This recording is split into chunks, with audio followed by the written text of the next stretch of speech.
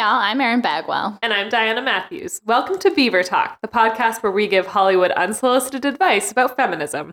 In our world, Santa issues an apology to female reindeers globally. Steven Tyler is the patron saint of our holidays. And 2018 is a fresh opportunity to crush the patriarchy.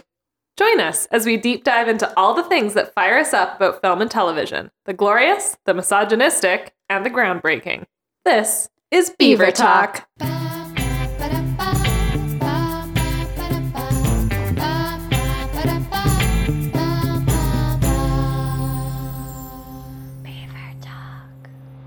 Hi. Hello. Diana, I'm so excited. I'm very excited as well. We have our first guest in the Beaver Dam. Woohoo! Ooh, hi, guys. Bethany Smith is here. It's me. I'm really glad to be here with you guys today. We're so excited to have you. Absolutely thrilled. Thank you so much for being here. Yes, thanks for having me. Diana and I are really big on intention setting for the new year, getting our planners together, getting our notes together, getting our dream boards in order. I feel like specifically for me, the new year is like such a great time to kind of reevaluate and take stock of what worked, what didn't work. And actually, we were in conversation on the Dream Girl Network, which is our Facebook group. And I can't remember if I was asking for tips or tricks or rituals that people do during the new year. I know people have different like things they like to do. I know, Diana, and last year you wrote notes.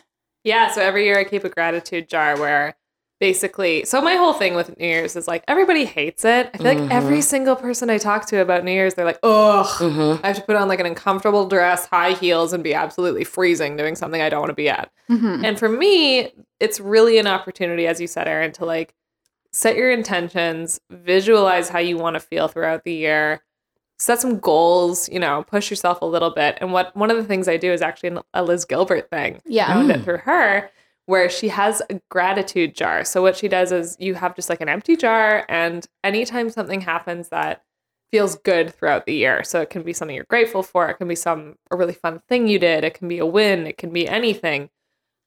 You write it on a piece of paper and you put it in the jar. And so at the end of the year, you've accumulated this jar of little pieces of paper. Because I feel like at the end of a year, we either remember it as good or bad. This year was sucked. This year was great.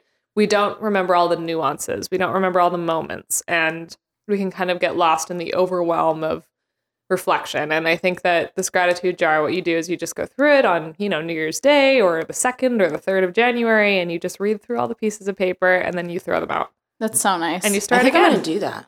Yeah, it's really, I've done it for 2 years and it's a really nice ritual. I would say for me too, like I never celebrate the wins ever. Yeah. And I probably forget about them immediately after they happen. So to be able to actually go back and go, oh, this happened and this, to add that joy is so great. Yeah, and I like to bring like people into it. Like I love to send like to group together all the moments that I had with like you, or I love like to share with people like, hey, remember when we did that like thing on March 13th? Wasn't that fun? Like it's really a fun way to remember the year. Totally. So we were talking about it on the Dream Girl Network, and then Bethany was coming in and dropping gems, knowledge, and I was like, hold the phone. First of all, like you need to write an article for us for Feminist Wednesday so we can really share, because I felt like had such a deep dive of the whole process of it. And then I was like, let's just have her on and like get into it more and really kind of give people a sense of what it is like to kind of do a deep dive. Now I'm wondering, how did you even come to this information? Like, are you somebody who, like Diana and like myself, like, is the new year a big thing for you, or kind of where is your intention setting kind of spawn from? So it is now. At the stage in my life where I am now, I love the new year. It's my own personal like rebirth holiday type situation. I do something very similar for my birthday. That's like my own personal new year. But I have grown in the last several years to truly, truly like this time of year. And most of that comes from actually the fact that I went through like a ridiculous depression stage in my life. There was a period where I was homeless. There was a period where I was like really struggling with a bunch of different just issues, both personal and professional. I lost my job. I dropped out of college. Everything was just a mess. And so I was at this rock bottom point, and I was just like, I'm really tired of being miserable. Like, I've been miserable for a really long time. And so I kid you not, I would just Google things like how to be happy, how to like get over things. And so I started doing all of this research about like psychology and how to get shit done, actually. And a lot of what I learned was about like different processes for setting goals and actually achieving those goals. And what does it actually take for someone to be productive and actually like checking things off of their list, because productivity and happiness are really, really correlated. When you're not doing the things, when you're not in line with the person that you want to be, when you're not doing the things that are important for you as a person, that's where the disconnect for the happiness comes. So like, even when you're really busy, like depression doesn't have to feel like I'm just laying in bed in my pajamas all day, although it totally can. It can be, I am working, I'm totally burnt out, I'm doing so many things, and yet I feel like nothing is happening. And the reason why you feel like nothing is happening is because the actions that you're taking are not in line with the person that you are. And so I did a lot of like internal work trying to figure out who I was, what do I want, like what do I really actually want, so that the things that I was doing was getting me closer to those goals that I had. And yeah, that was the start of it. That was the start of it. And once I actually started putting those ideas into practice and started keeping a journal and using a planner and doing all these other things, it boosted my happiness so much that it got me able to do and physically create just stuff. Things were getting done. I was feeling better about myself. My confidence was shooting up. And so I have a system now, my planning system. You got the tools now. I got the juice, baby. Yeah. You know what's so funny is like, even as you said that of like your space of depression. So 4 years ago, before I started Dream Girl, I was at a job where I was being sexually harassed. I definitely went through a time of depression, and I quit my job around the new year kind of intentionally because I was kind of at a breaking point anyway. But I also was like, this year is not going to be like last year. Right. And I made a real mental shift to go, okay, I'm in a place of deep unhappiness. I feel like a totally different person than I was at the beginning of last year. And I will no longer, I refuse to be that person anymore. And I'm going to move forward in a different way. And I feel like when you create that space for yourself to say, to mentally shift, you know, we obviously need the tools. But I think that's like such a huge piece to be able to step forward in that way and name it. Yeah. To be able to then be open to, okay, digging into how do we make that happen? Yeah. And people have different like terminology for it. They're like, people talk about it differently. People say, you know, you have to decide, you have to actually decide to make these changes. Or, you know, people will say that there's a moment that shifts for a person. And it really just all boils down to that mindset shift that you're talking about, Erin. Like, you have to really just sit down and decide is one way to say it, but it's bigger than that, actually. There's like a physical feeling in your body where you're just like, I don't want to do this anymore. Like, where I am currently is I don't want to stand in this place anymore ever again. And so you're just like, I don't know how I'm going to get to somewhere else, but that's the goal and that's what we're doing. Yeah, it's like an idea of like coming into alignment. Yeah. You're kind of, it's a shift, but it's also kind of bringing together all of the different spaces that just feel like they've blown apart. Yeah. And kind of intentionally moving them together into a position that they're aligned and correlated. Yeah. Bethany, I also love what you said about how productivity is linked to happiness and how being busy sometimes, because that I, for me, feel so centered in work and doing work and being productive.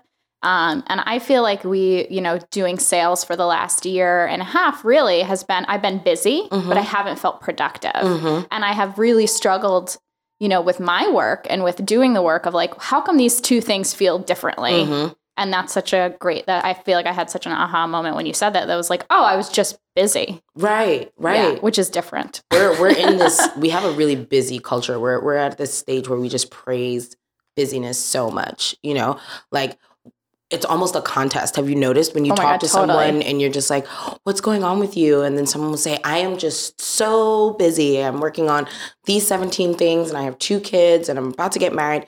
And then the other person will turn around and respond and be like, yeah, I totally understand because I have 77 kids and I've been married 16 times and I hate my boss. So, and I'm starting my own company and I'm running a nonprofit. It's amazing. Catch me on Instagram. Like, and we just really praise this idea of working ourselves to death. What is work-life balance? I take my phone home with me. I wake up in my email inbox. I fall asleep in my email inbox. And it's just like all of these things that we're doing, but what are you doing? What are you accomplishing? Like, there have been so many times that I looked down and I had checked off a million things on my to-do list. But at the end of the day, it was just like, why is it that nothing that truly needed to get done got done? Sometimes our to-do lists are, even the to-do list itself is filled with nonsense. Yeah. None of these items need to be there. Totally. Yeah, absolutely. And like, who are they there for? That's something that I always question is like the biggest thing that I'm always plagued by. And I know this is something many of us face is like the shoulds. When you wake up and you have a day of shoulds, there's nothing more exhausting. There's absolutely no joy in any of the items on your list. You're just like, you don't get any kind of, satisfaction or any kind of enjoyment out of completing them. It's literally like, I did this because I should. I did this because I said I would. I did this because he asked me to. Oh my God. Well, I just called Diana this week because I had 2 events this week and I'm jet lagged and I haven't had it. I've been exhausted from this global trip that I took. And I called Diana and I was like, basically asking for permission not to go. And she was Isn't it funny that you think you need that? Yeah. But I felt such a responsibility of I should go. It would be good for these XYZ reasons. And I called like 3 people and I was like, somebody needs to give me advice about this because I felt so guilty. Like, how do I rid myself of the guilt of the should? When I tested you a little bit because I was like, because I know you and I know you have such a huge personal responsibility of showing up for people. And I was like, okay, well, if you feel good enough, you should just go. And I heard your voice on the other end go, but I don't. You literally sighed into the phone. And I was like, I think you should put on your pajamas and put on the Christmas Prince for the 5th time. Yeah. And that's where the intention comes in, right? Because it's the problem with the shoulds. There are things like where do the things on your to-do list come from? The things that you're working on, who put them there? Did you put them there or did someone else put them there? Do these items matter for what it is that you're doing? And then something that really blew my mind when I was researching was like the difference between important tasks and urgent tasks. So like there are things that seem important because they're time sensitive or they're like blaring and going off at you right now. The phone is ringing. There's a new email coming in on my inbox. Someone is pitching me an idea. That's urgent because it's happening. It's in your face. But like, is it important? What will happen if you don't answer the phone? Yeah. If you curve that email, does the world explode? Is the pitch that you were just sent viable, useful, relevant at all to what it is that we're talking about? Like, how much of our time do we spend reacting to the things that are tossed on our calendars from other people? How many of the things that are on, like for me personally, one thing that and I had to go all the way to therapy to figure out that this was a thing for me. Like, I realize now that I take on the problems of the people that I love the most. So, like, if my sister is having a bad day, if she calls me at work and she has, like, that cheerful sound in the back of her voice, I am ready to, like, go into a conference room and be like, forget everything else that's on the roster for today. What did she say to you? What do you need? I will drive down there right now. And I'm just like, well, actually... They don't pay you to save your sister. You need to do what is actually important for you to do today. And then, for yourself, it really just is deciding what is important. If it's more important to go and have that time that you're spending with your family, then that's fine if you choose it. But you have to actually make the choice and be cognizant of who is doing the choosing for the actions that you're taking. Well, something that RuPaul says all the time is that he noticed that he was addicted to being late, addicted to the feeling of being late. And that's why he was late, that rush, that urge. And I think we become addicted to the urgency. I'm needed. I got to answer this. I got to be there for my sister. And I think we create this flurry of excitement and emotion. And I think we do a lot of it to ourselves. Yeah.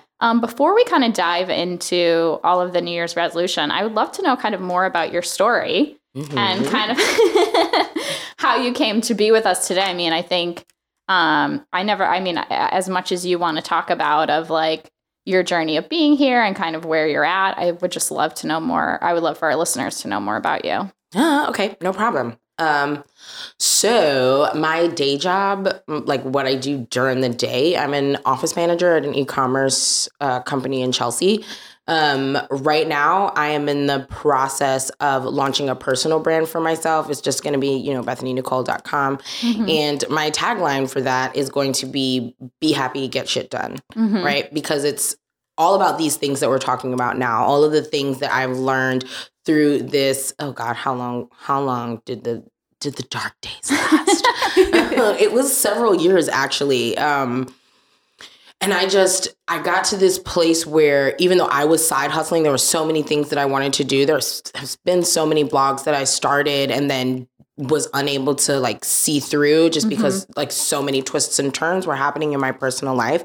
I started off with an event planner blog. It was called The Planner's Process. And it was something that I started just for myself because I thought I wanted to be an event coordinator and I wanted to teach myself how. And so I started this blog and it went really well. Actually, it exploded like gangbusters. I was getting called to go to conferences and ghostwrite for like established event software companies. That's how I met Mallory. I met Mallory at an event that I was working for a nonprofit called Girls Right Now. And then as I was doing that work, that helped me transition into copywriting. So like I was a word of mouth copywriter. And I was literally paying my bills without a copywriting website because I was working with indie entrepreneurs and I was helping them put together the copy on their websites, coming up with branded social media campaigns for them, all these different things. And like business was booming and everything was going great. And I was just like, look at me. People are signing $600 invoices. This is amazing. And then just things started to fall apart. Like there were a couple of people that were very close to me that passed away. And then my longtime relationship that I was in, it was a sort of a toxic relationship that I was in, and then it ended and I didn't particularly know what to do with myself. And then I got pregnant and then I got sexually assaulted. It was my birthday. It was just awful. So many things, like just back to back things that were just, and it completely shook my confidence. It completely shook my sense of self and who I was as a person. And I was having anxiety and depressive episodes and like panic attacks.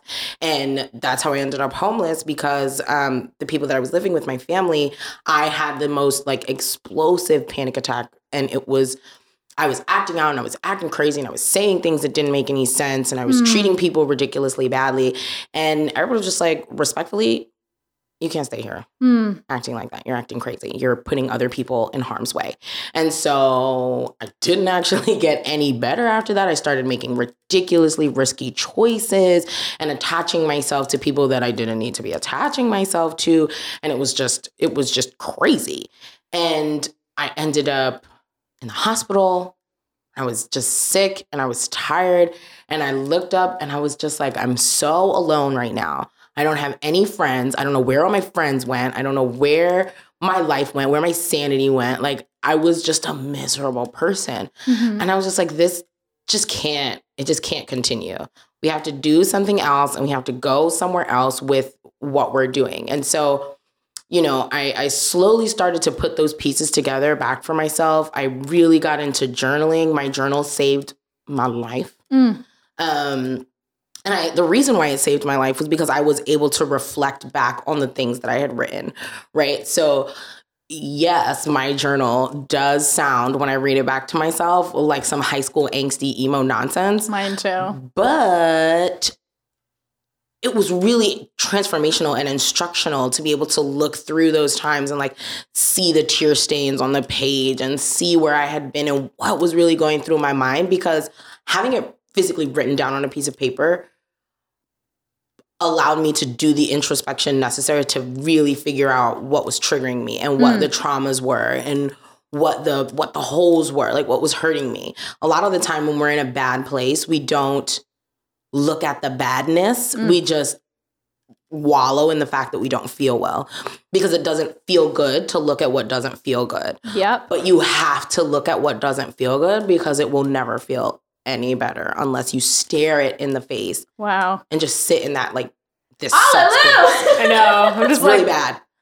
It's really bad. Wow, girl. I mean, 2018, guys, if you do the planning. wow. Well, I will say, even like the fact to like, I mean, let's a moment of pause for that, because that is incredible. And I think, you know, the emotional strength to going in and doing the work, because I will say for me, my journal, I only pull it out if I'm like devastated, if I'm coming to tears. Like, it's my anger place of like fury and frustration. It is angsty. Yeah. But I don't go back. Like, when I go back and read it, it's so depressing. And I think for you to have the strength, the inner core strength, the grounding to go, no, I'm going to go into that, and I'm going to name that, and I'm going to explore that. I think, wow, that's so powerful. I read that on Google, though. What a lesson. But still, not a lot of people can do that. Yeah. You know, that takes so much. It's brave. It is. And it's really scary. And like, before we started recording, we sat down and we talked about like the fact that you read all this advice on the internet about like how to get things done,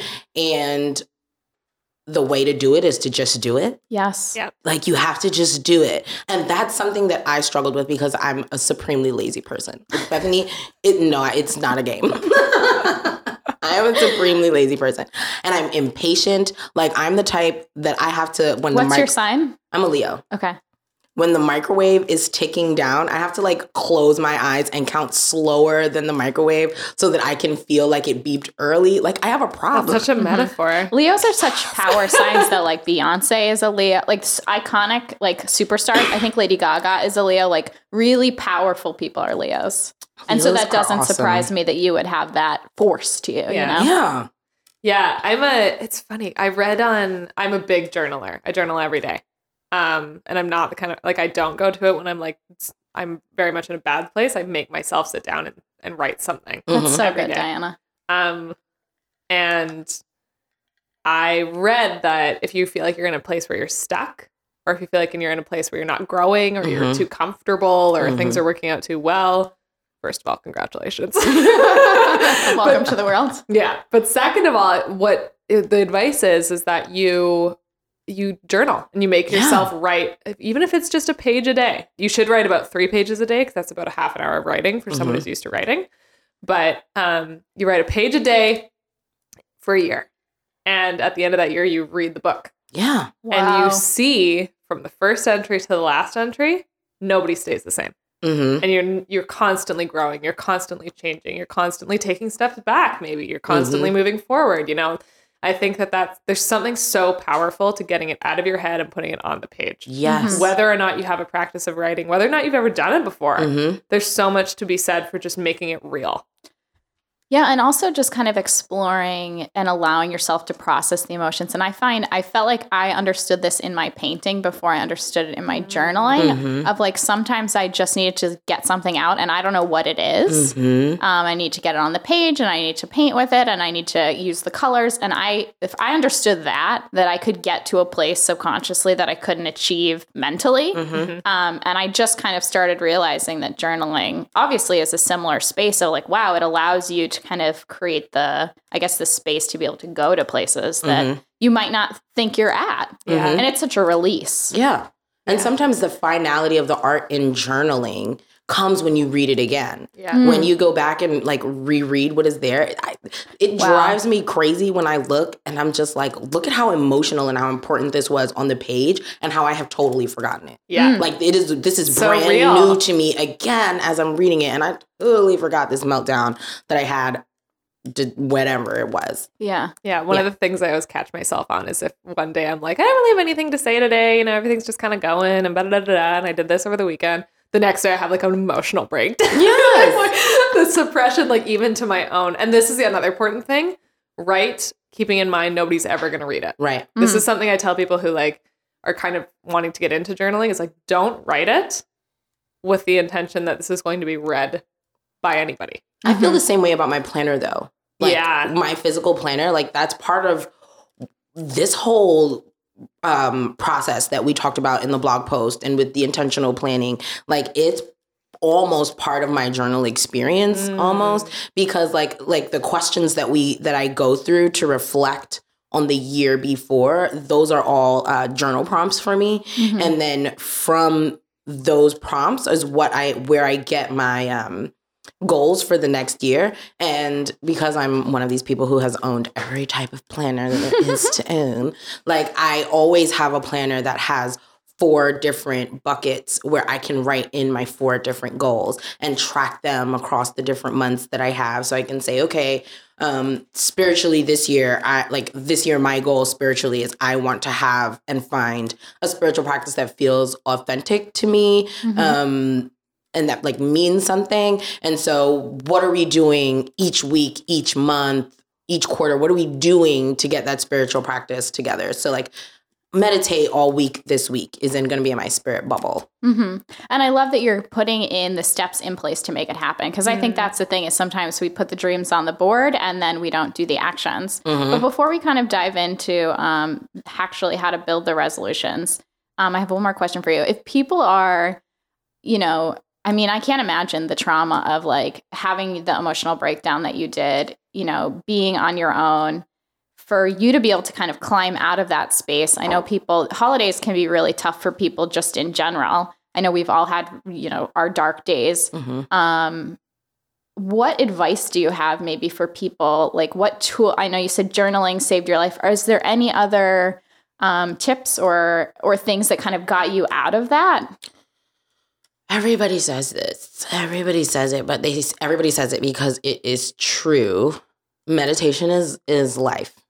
Like, and it doesn't have to be meditation the way that you think of meditation when we like that really woo-woo, like Om type getting, sitting in lotus position and things like that. But just like truly taking time every day to just be still. Mm-hmm.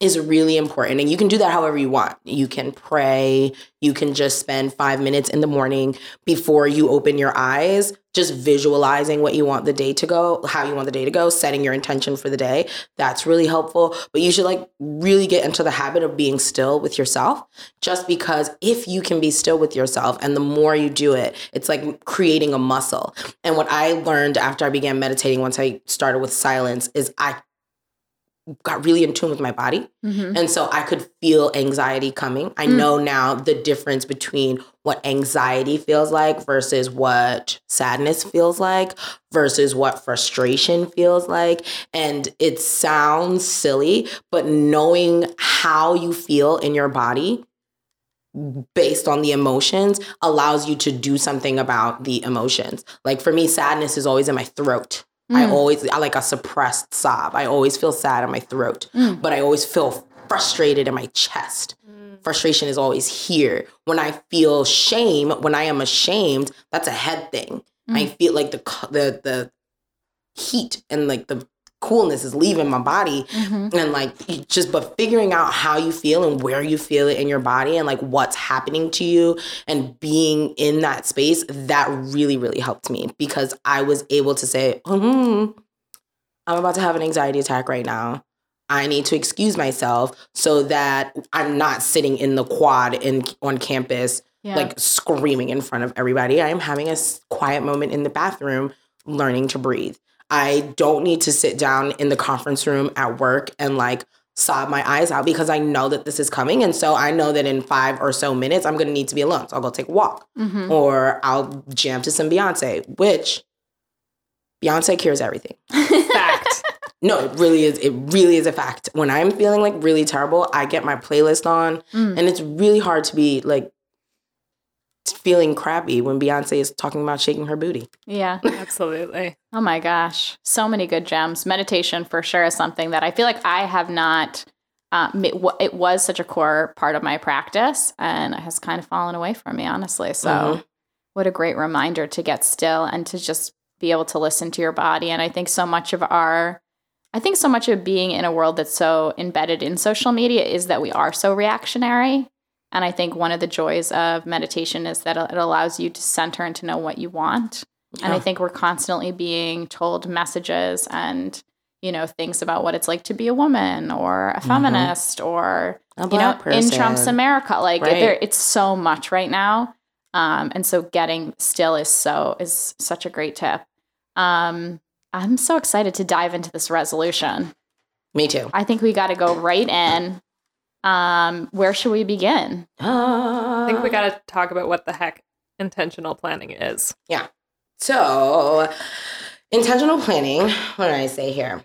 Basically, intentional planning is just... And we're going to link this on Feminist Wednesday so people can kind of, either take notes or if they want to look or come back to it later. And also, Bethany, your blog is, you have a site on Medium. You have a Medium blog, yeah. which is absolutely incredible. And I feel like every time you post something, I'm always like, bookmark. Thank you. If you guys have enjoyed any part of this conversation, I mean, so many more gems to come. And, I can't wait to continue to support your website as it builds out. Thank you.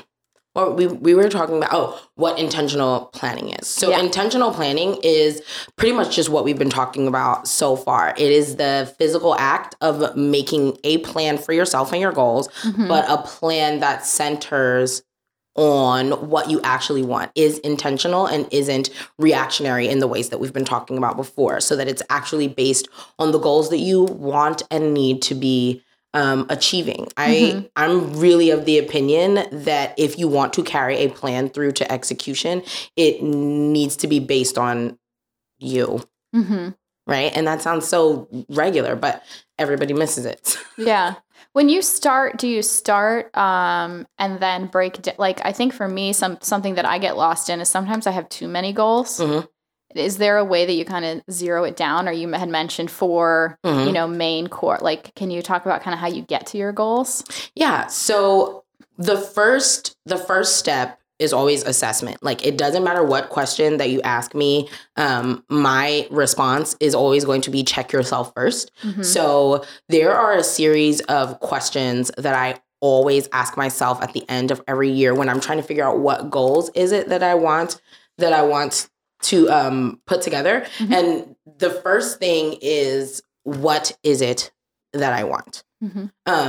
And I have the answer to this question for me is a personal mission statement. Like, I have a mission statement that I have written out that goes in the front of every planner that I have, that I rewrite. Is this like a universe? Does it change year to year? Or is this always your mantra? Sometimes it does. So what I do is I check in on it quarterly, but like I check in on it with the intent to change it potentially at the end of every year. That's part of what I do in December is I reread it and I say, okay, who am I this December? Does the words that I just read still resonate with me in the same way as they did when I wrote them down?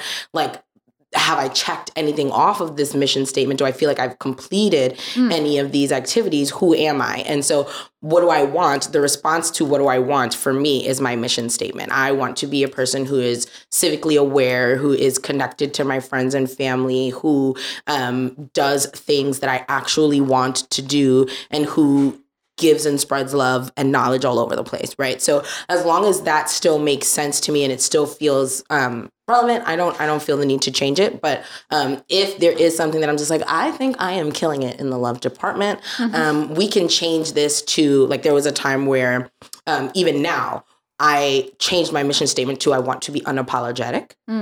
Because I struggled after my sexual assault with the ability to say no to anything. Like, if you call me on the phone at work, people call on the phone at work all the time. Can I put 15 minutes on your calendar? And I know when you call me that I don't want to talk to you about benefits or whatever it is. We have this in place. I don't need to have this conversation with you, but I don't know how to say no to you. I don't know how to turn you down. So, like, I'm literally at this stage where I am forcing myself to say no, thank you, and that's it, without like all the extra explanation or making up a story. I'm very good at like telling you that like someone died or I'm having a situation, but just saying no, we actually have no need for that at this time, but thanks for thinking of me. Yeah, it's that whole sentence, or it's that whole notion that no is a full sentence. It is. I have that written on a Post-it note in my room. A phenomenal statement. I think like having a mission statement in quotes, like anchoring you, is like something that I feel like, Diana, is a real big part of your journaling. And like, do you have a quote for this year?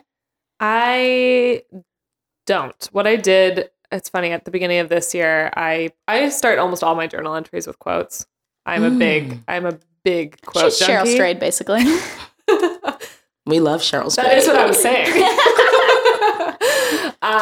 Because, and this is a Cheryl Strayedism, because quotes always say yes. Yes. I just listened to that interview with Oprah on Super Sills. Yes. So good. So what she means by that is like whether or not it's a really sad quote, a joyful quote, a happy quote, you know, it always says yes. It always grants you permission to feel the way you feel. Right. So quotes have always kind of held that space for me. And what I did at the beginning of this year is I went back through all of my journals from the past 4 years and I wrote down every single quote on each page in a new journal. Yes. Wow. And I have a quote journal. It's so good. And I filled a book. So like I have my own little Brave Enough.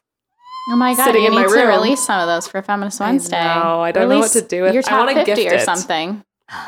Yeah, I need to figure out what I'm going to do with it. That's the type of gift that would make me cry. Yeah, I kind of want to publish it, but you should. I don't know what I want to do yet. That would be great. So yeah, I think that I use other people's words to give me what I need. Yeah. Yes. Yeah. Cool. So that's the first question that I always ask myself. So what do I want? We're in this assessment phase of the planning process. So it's what do I want? What worked for me last year is the second question. That's huge. That's so big. When I say what worked for me last year, I like to sit down and think about just anything that I did or put into practice that made positive change for me. And that can be anything from something just as simple as one of the things that really changed my life for me was changing the time that I set my alarm. So if I actually need to be awake at 6 o'clock, I'm going to set my alarm for 5 o'clock with a snooze at 5:30 because I need to not actually just throw myself out of bed. I snooze at least. I never snooze. Many times. I set my alarm to be able to snooze as well. I'm snoozing on purpose because this is why it was so transformational. Like, that's why I had to write it down. Like, girl, you do not have to wake up instantly and throw yourself out of bed because that's what I would do. Well, I like being able to just lay there for a minute and be warm and just let your brain wake up. Yeah. For me, it's an hour. It needs to be an hour because then I can like go back to sleep and I can wake up and I can like scroll through Instagram if I want to, or I can just like pet the dog for a little bit. And I don't have to like, oh my God, I got 16 minutes to get to the bus stop. That's terrible. It's like built-in self-time. Yeah, which is great. And so then the third question is, I'm taking notes, just so you know. Awesome. I'm taking, as for Beaver Talk listeners, I'm like avidly scribbling. Erin's got you. So it's like, what do I want? What worked last year? And then what didn't work? What completely failed? How did I like completely ruin my life? That is the hardest question ever. It is hard, but then it's hard to admit to yourself. It's never hard to think of something. Yeah. As soon as you say what didn't work last year, my mind at least always has like 18 answers immediately ready. Well, I totally am not good at shopping. This budget situation didn't work this year. Like, you know what didn't work, but sometimes it's hard for you to admit out loud what didn't work. Yeah. And that is why it continues to not work. Because you never actually sit back. Yeah. You never actually sit back and say, hey, I suck at budgeting. Maybe I need to, because if you can say I'm not good at budgeting, can you tell I'm not good at budgeting? If you say I'm not good at budgeting, it means that you are now, your brain automatically starts trying to figure out ways to solve the problems that you acknowledge. Yeah. So if you say I'm not good at this, your brain is just like, well, your sister's good at that. You can ask her. You can buy an Etsy budget planning thing for $18. You have $18 now. You have a job. You know what I mean? I literally just said this to my husband this morning because we were talking about like I was telling him, we're going to do this intention planning. And I said, do you want to do it together? Should we go through stuff? And he's, talking about his band and like, it's really interesting. I think as an artist, he's always thinking like 15 steps ahead. Like the fear he holds is not for today. It's for, like months and months from now. And I was like, yeah, you need to write it down. Like, what's the worst thing that can happen? Yes. You need to write it down. You need to dive into this summer. Because just like you said, your brain, once you release it, then it's like, oh, these are all the solutions. Yes. And then it becomes something that you can kind of figure out or go, oh, well, it's not that bad. Or, I'm going to call this person and get help. Like, but holding it to the fear space of like not knowing it. And then also psychologically speaking, we all do this thing where we overestimate our ability to get stuff done. Yes. So like when you haven't acknowledged that you're not good at something, when you go to do that thing, you are going to overestimate how good you are at it. And then you're just going to look up really surprised when you're just like, that didn't go as well as I thought. And it never does. Mm-hmm. Yeah. But you're surprised every time. I think this is also a big difference of doing this and worst case scenarioing, as I call it, is worst case scenarioing is giving so much power to the fear that you just start to spiral and you start to feel bad and you start to feel guilty and you start to feel like a failure. And this, I mean, I love that you call this intentional planning because the intention is everything. You're not intending to beat yourself up about all the stuff that didn't work last year. Right. You're intending to look at it and figure out ways, strategize different plans to do better and figure out a solution. And so it doesn't feel as heavy. Right. I think a lot of the reasons we don't kind of, make real the worst case scenarios because it's scary. It's scary to like put that down on paper and be like, wow, I really hope that never happens to me. That's different than just, saying, oh my God, what if I lose my job and my manager hates me and I'm such a bad person and I'm such a terrible friend. Like that's very different. Yeah. And I think that, that's an important distinction to make when you are kind of visiting the more uncomfortable places of your year. Yeah, for sure. And going into this space with a bit of kindness. Yes. We can all be garbage people to, ourselves and to I think to your point of like, this could be a like, I'm going to beat myself up situation. And like, don't do that. Let's not. Just don't. You don't have to. It's like crazy how much you don't need to do that. Yeah. And then so our next question that I always ask myself is what happened and then what didn't happen last year. And so that sounds really similar to what worked versus what didn't work. But the reason why I include this question is because it shifts the thought process just a little bit. Yeah. It allows you to, like, there's a slight difference between thinking about what you did versus thinking about what happened to you. Some of the things that happened to you were above and outside of your control. Totally. But they still totally happened, and that can be positive or negative. That can be positive or negative. And so similar to thinking about how the actions that you physically take affect how you feel and what you get done, same too for the things that you couldn't have done anything about whether you wanted to or not. But it's just like Donald Trump is the president. That happened. I did not do it, but here it is. And there are serious repercussions for this thing. That's a thing that happened that made me really sad this year. Yeah. Can you get a little bit more into specifically what didn't happen? Is that more of like an abstract space of like, maybe intentions you had set in the previous year that didn't happen? Okay. Yeah. So like the things that didn't happen are like, what things were you expecting to have happen that did not take place? Those can be things that you set up for yourself, meaning like I expected to lose 22 pounds this year and instead I'm fat. Or I expected Hillary Clinton to be the president and it didn't go down. Moment of silence. Like it didn't happen, So just checking the difference between your expectation versus what actually happened, because even in that place, like even in that space where you check out the interplay there, it's just like, well, why did I expect that to happen? Why did it hurt my feelings that it didn't happen? It's because I realized that this country was a lot more sexist than I expected it to still be in 2017. It's because this thing illuminated several truths about where we are in this country and where we are systemically, politically, and those truths make me itchy.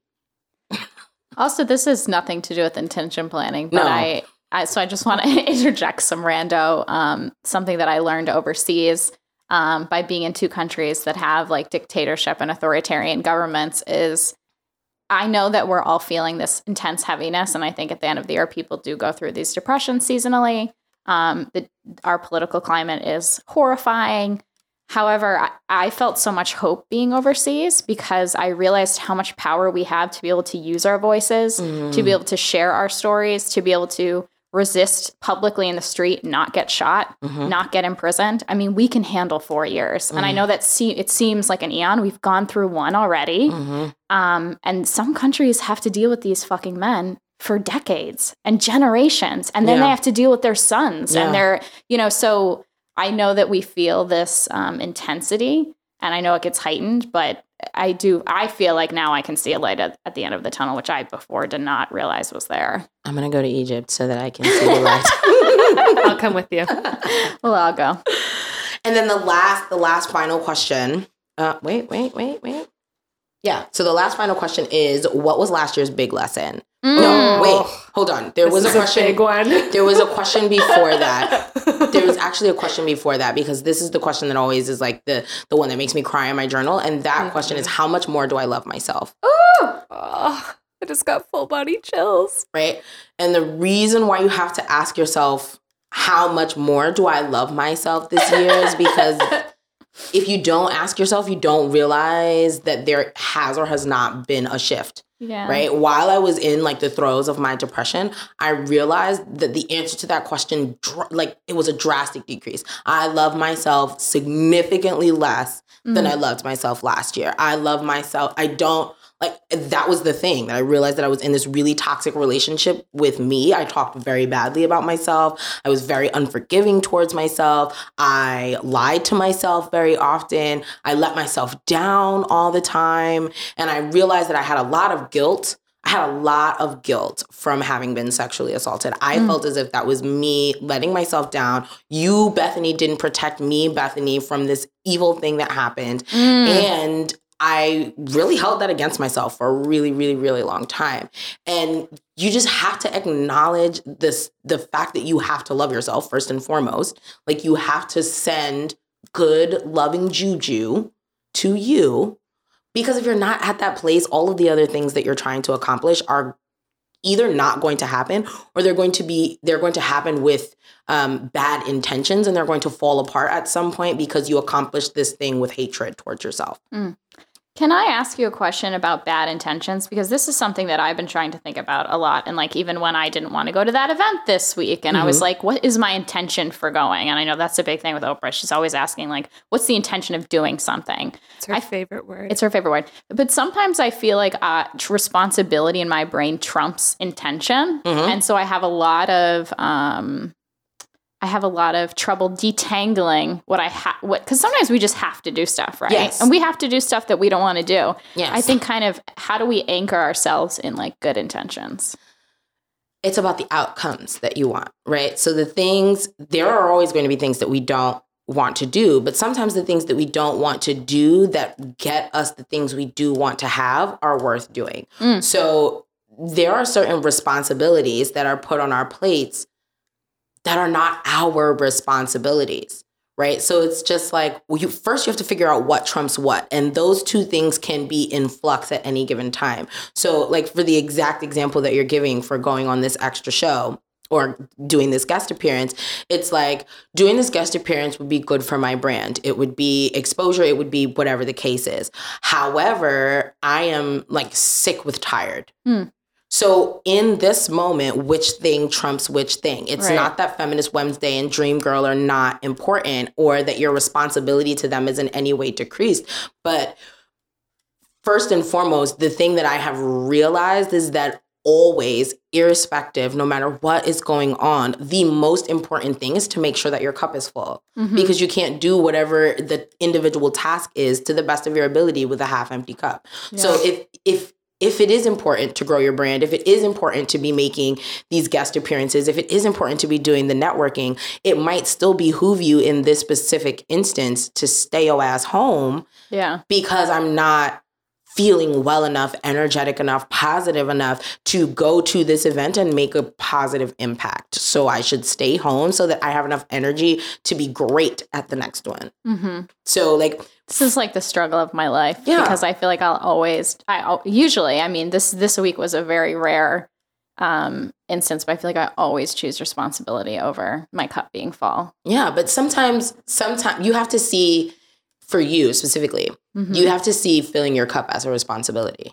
Yeah. And that'll make it a little bit easier, because it is it's a responsibility, because it's just like, at the end of the day, you just can't pull from an empty well. I mean, you can, but what you're yanking up is dirt. Yeah, I'm a Taurus, so like the level of bullshit I can handle is like astronomical. It's crazy. And I know that about myself, and I know that that's one of my strengths. So yeah, it's also something I struggle with. Are you ready to be dragged the way I was dragged? I read on Twitter the other day, I don't even remember the person's handle, but they said something along the lines of, the techniques and the things that you use to survive are the antithesis of the things that you need to thrive.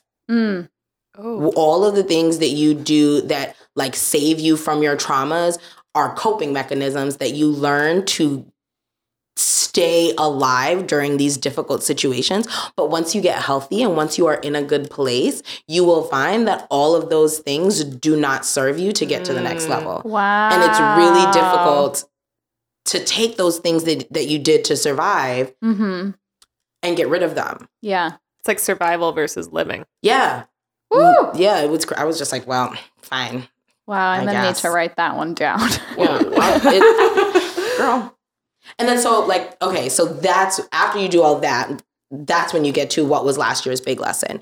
And so once you decide what last year's big lesson is, you can write that down however you want, you know? So my lesson for 2016 that I took into 2017 was that I had the power, that I was in charge of my own agency. I'm in charge of my own body. I'm in charge of my own decisions. I don't have to do anything that I don't want to do. I have no interest in things that I have no interest in. And that's really, really, really okay. I don't have to go places where I'm not celebrated. If I don't like the vibes, I can just go home. And it's just really okay. If you don't like me, you're very silly, but that's, it's none of my business.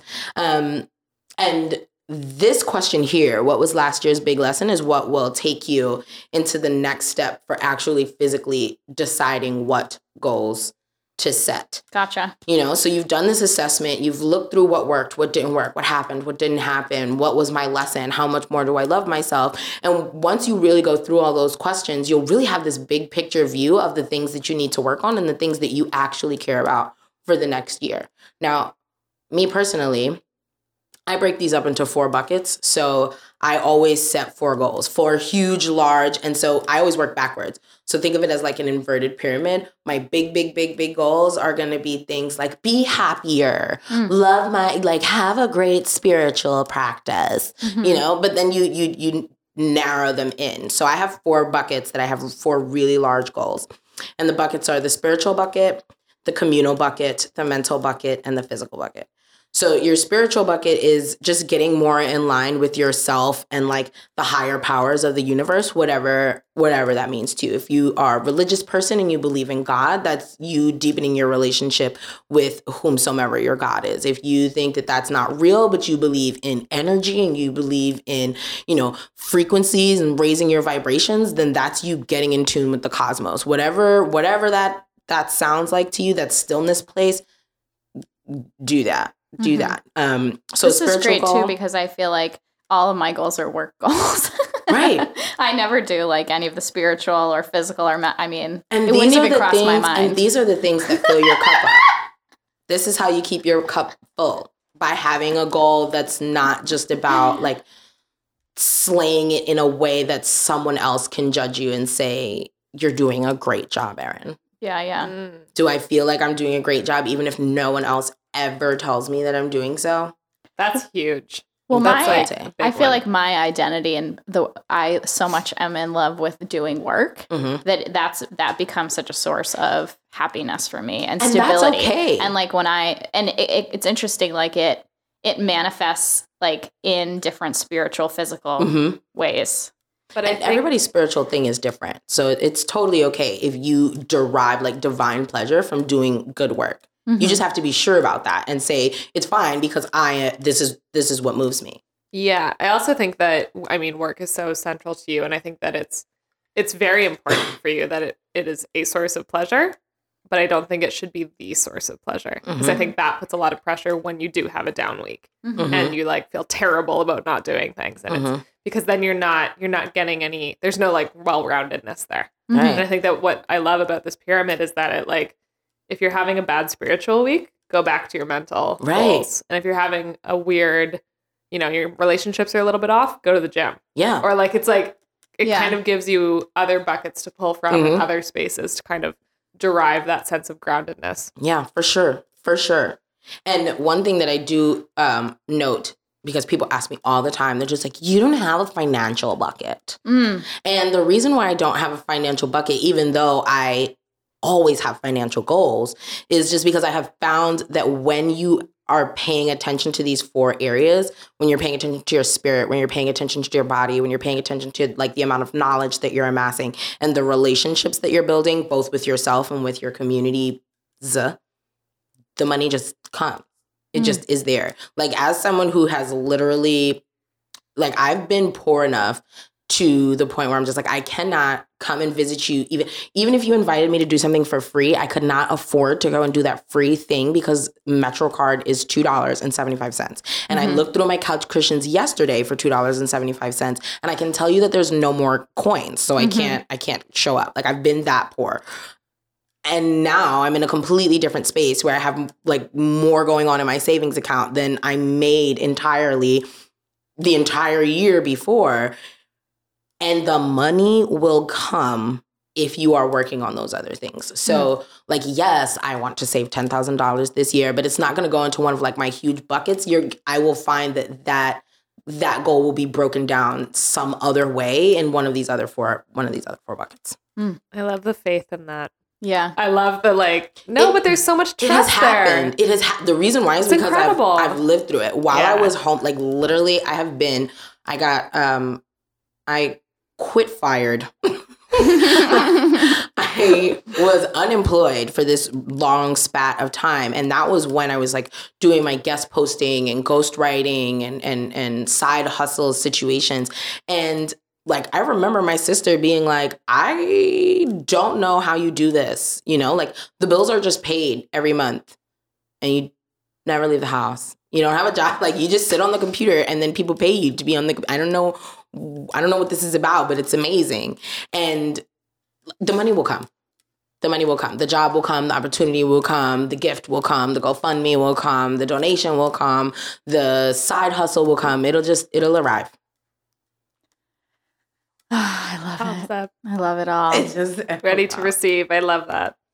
And then so after that, so now you've done your assessment, you're feeling good about yourself, you know what's going on, you have chosen your goals, however many goals those are going to be. And the next step, and this is the part that nobody ever does, right? And this is the difference between New Year's resolutions and intentional planning. A New Year's resolution is, I want to lose 40 pounds. Go. But an intentional plan is something that you have broken down even further. So it's like now we're really narrowing that triangle. So you say, I want to lose 40 pounds. So you need to figure out your KPIs. KPI is your key performance indicators. And to determine what the key performance indicator is, you need to ask yourself, how do I know if I'm making progress towards whatever the goal is? How do I know I'm making progress on my goal of losing 40 pounds?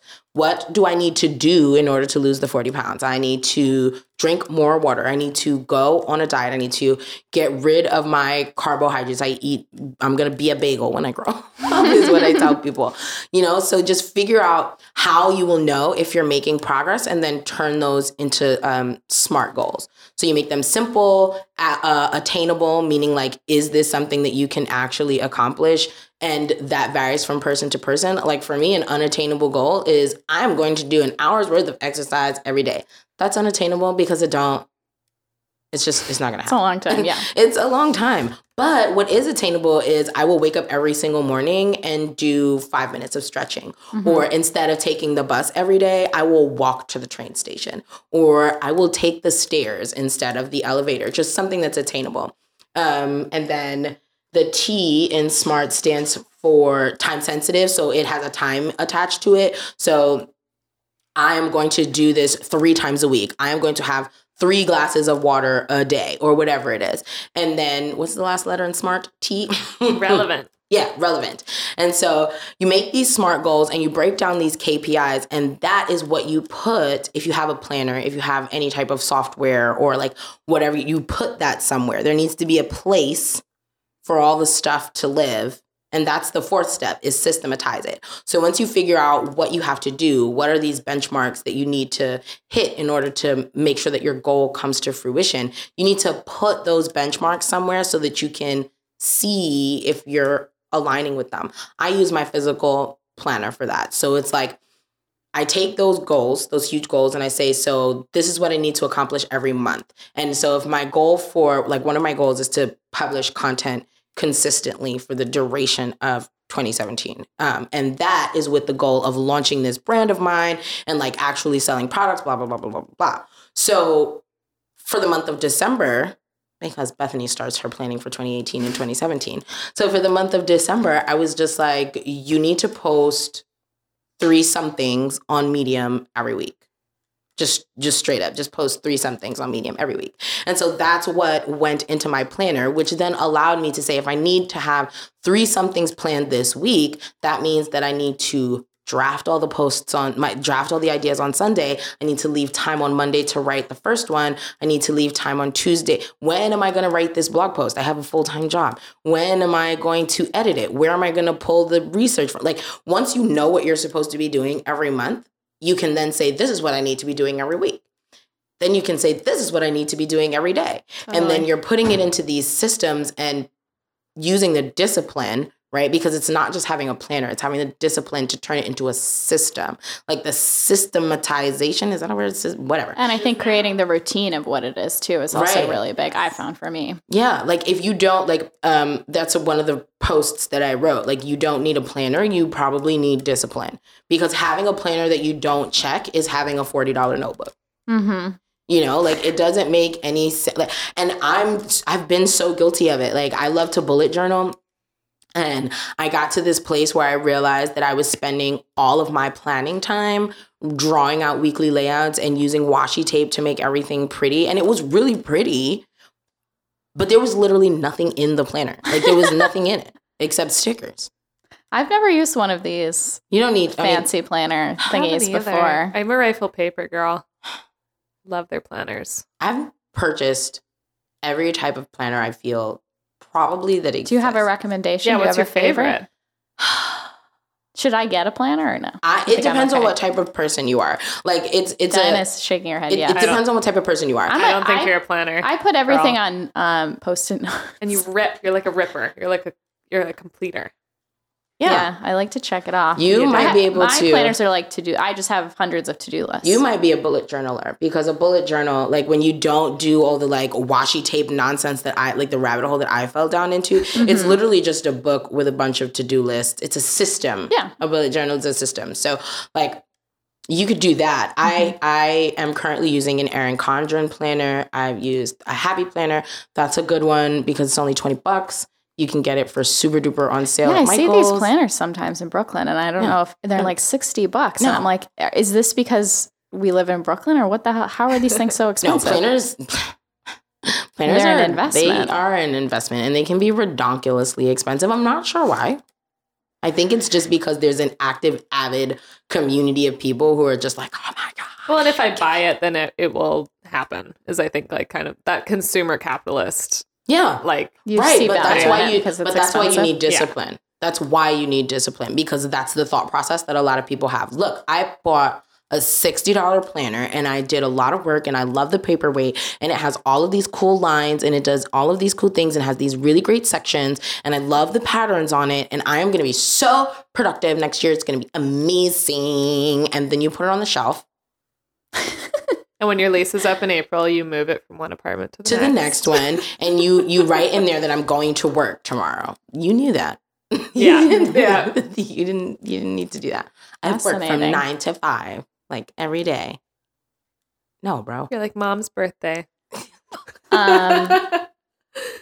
Bethany, this has been like spectacular. Oh, thanks. It's incredible. I feel like I learned so much and I'm so excited for people. If again, we're going to post it on Feminist Wednesday, they can find it on your Medium blog. Like this information is out there for people.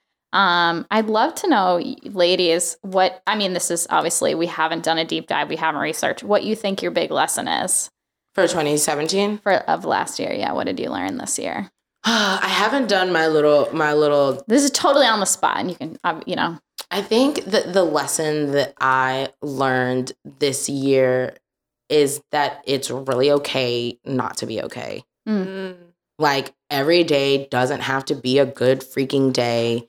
You're not actually going to be able to both schools of thought are true at exactly the same time, and that's the problem. So you're not just going to be able to manifest all the things that you want for yourself and simply thinking positive. You telling me to think positive while I'm having a panic attack is going to make me bite your face off. It doesn't work. It does not work. However, you do have to learn to take responsibility for all the things that you feel and all the suffering is a choice. Like, you don't have, the things that happen to you are arbitrary, right? And you're gonna feel, sometimes you're just gonna be like, you know what, this sucks. This is a terrible moment. I hate my life right now. This is terrible.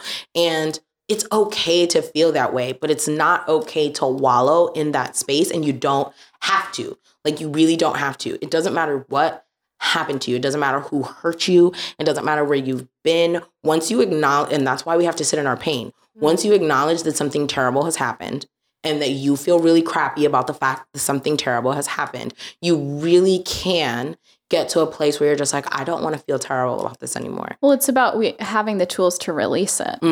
So that we're not holding on to the pain anymore. Yeah, and like we said, whether it's journaling or meditation or through art or through sharing our story. I mean, I think for me, like, learning the tools to, when you get in these situations, to go, okay, I'm not going to default to my lizard brain. I'm going to, what have I learned?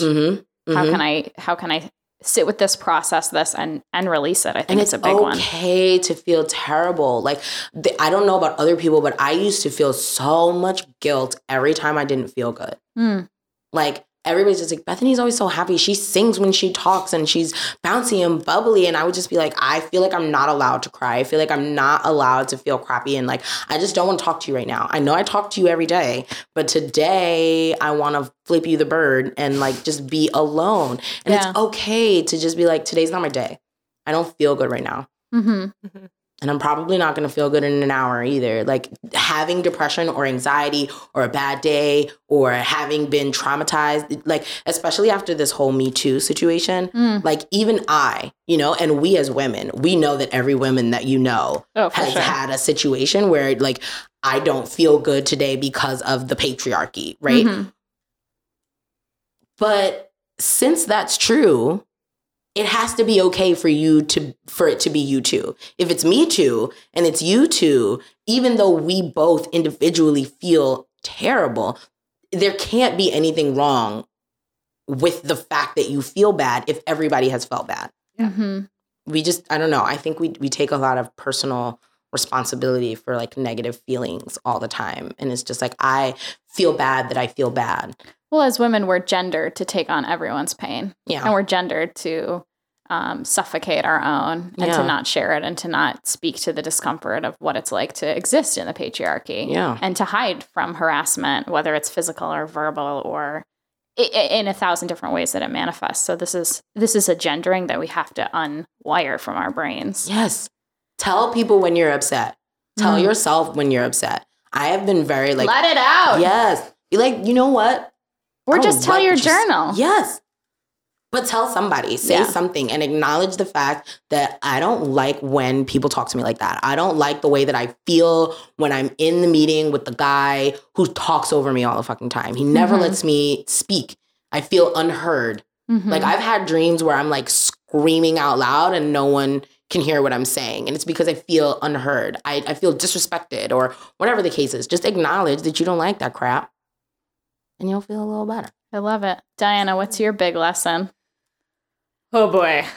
2017 has been the year of like figuring it out. I've lost the plot a little bit this year. And I think my biggest lesson is to stay true to yourself and to trust yourself.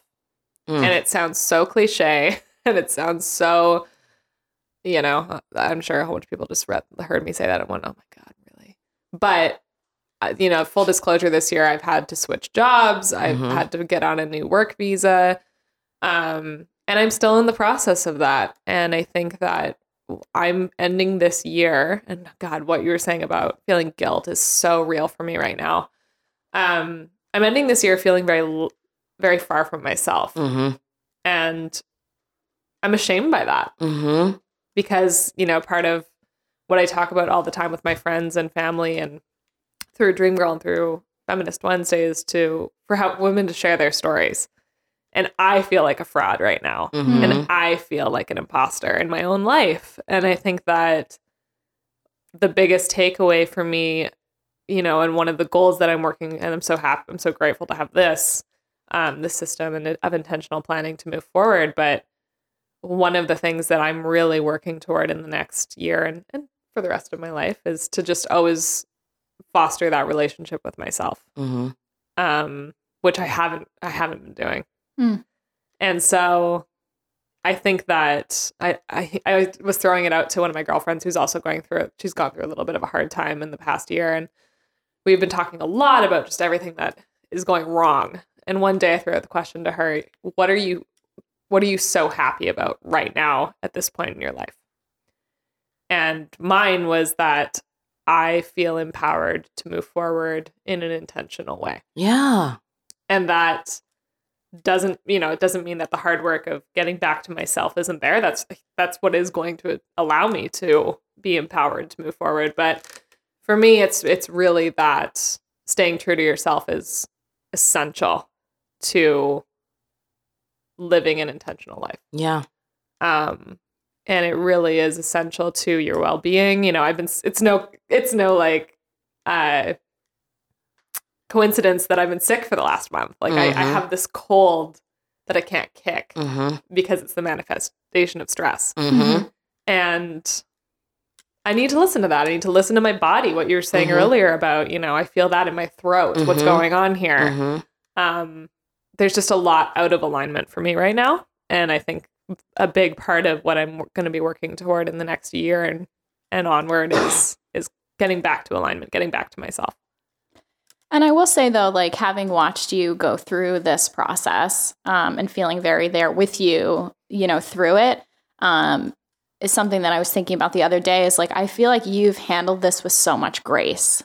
And I also want you to feel that like, I don't know how many people could go through the ups and downs of what you've been through this year and still, come to work with joy and still find moments of peace and to like still foster your relationship. So I know that you feel heaviness and you feel like you have to get back to that. And I hear that, but I also want you to know that like you have really done an outstanding job of keeping yourself together because I don't know how you did it, honestly. Sisterhood is so important. I knew we were not going to get through this episode without crying. No, it's so important to say those words of affirmation to each other, to hear it from other women, to say these things to other women. It's so important. It's so important. And when things are like really, really hard, it is so important to hear from the people who matter to you, that they're proud of you and that they see the effort that you put in, because I think that's what makes it so hard, when you're in your little mouse mind and you're like, I'm fucking trying so hard. Yeah. Like, I feel like I'm killing myself trying to be good at life right now. And I stepped in a puddle and I spilled my coffee and everything that could go wrong is completely wrong. And I'm trying so hard. And to have someone else say, well, I see you. Like, I see you trying, and I'm proud of your effort, and proud of you, girl. Empowers me is, like, really important. This is, like, some beautiful stuff. Yeah, and I would love listeners to reach out to someone who has inspired them this year. Yeah, I think spreading the joy and the gratitude and, like we said, like, reaching out to people who've spoken to you, like, when you dig deep into your, gratitude notes and find those moments, share that with other people. It's so... it means, I know for me, like when I hear from people who get inspired by, different things of the work and, people send love letters to Dream Girl, and it's such a joy to receive that. And so don't underestimate the power of doing that. You have to give us your big lesson before we go, Erin. You can't. I was going to try to sneak away. I know. I saw you like ready to wrap it up. We're wrapping up. I smelled it. To be honest, I was telling Diana a little bit about this. I feel like my trip to Egypt and Tajikistan has been really transformative for me because it gave me the space to step away from my day-to-day job. And I think a lot of what I've been doing for the last couple of months has felt from a place of like, I felt obligated to something that I love so deeply. And I'm kind of at a place now where I'm ready to choose myself over. I don't really know how to articulate this, But basically, like, I'm ready to get back to like being an artist and creating work that I love and diving into that space of work. And it's been an absolute privilege and an absolute honor to be able to travel with the film and to work on sales. And I feel like I've learned so much. But I think in my heart, I also know I'm ready to move on. And I have to give myself permission to not close the chapter, but open a new chapter. Yeah. And that has been really hard for me. I think the obligation of serving Dream Girl is such a joy. It's such a gift of my life.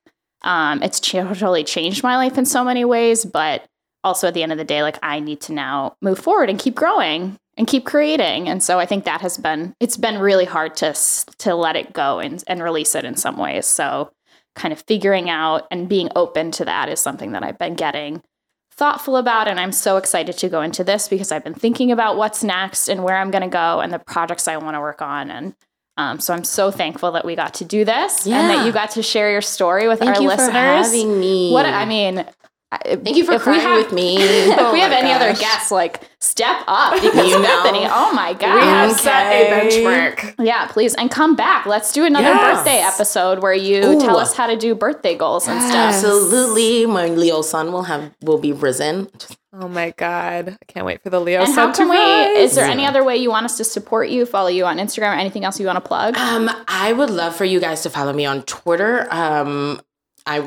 It's just Bethany N. Smith on Twitter, _ Bethany N. Smith on Twitter. Cool. And then just follow me along on Medium, because on Medium is where I'm going to be like detailing. I'm also going to go into the back end of like launching BethanyNicole.com and showing everybody like what's happening on the back end of that. And just, I would love for everyone to come along with me on the journey. I can't wait to read all of this. Yeah, please. I'm writing my memoir in 2018 too. Woo! It's going to be called Self-Care for the Ratchets. You come back for that too. And we'll do a whole, we can't wait. Many times we'll see you again. I'm excited. I love it. Thank you. Happy New Year, Beaverettes. Bye. Yes. Bring the beat in.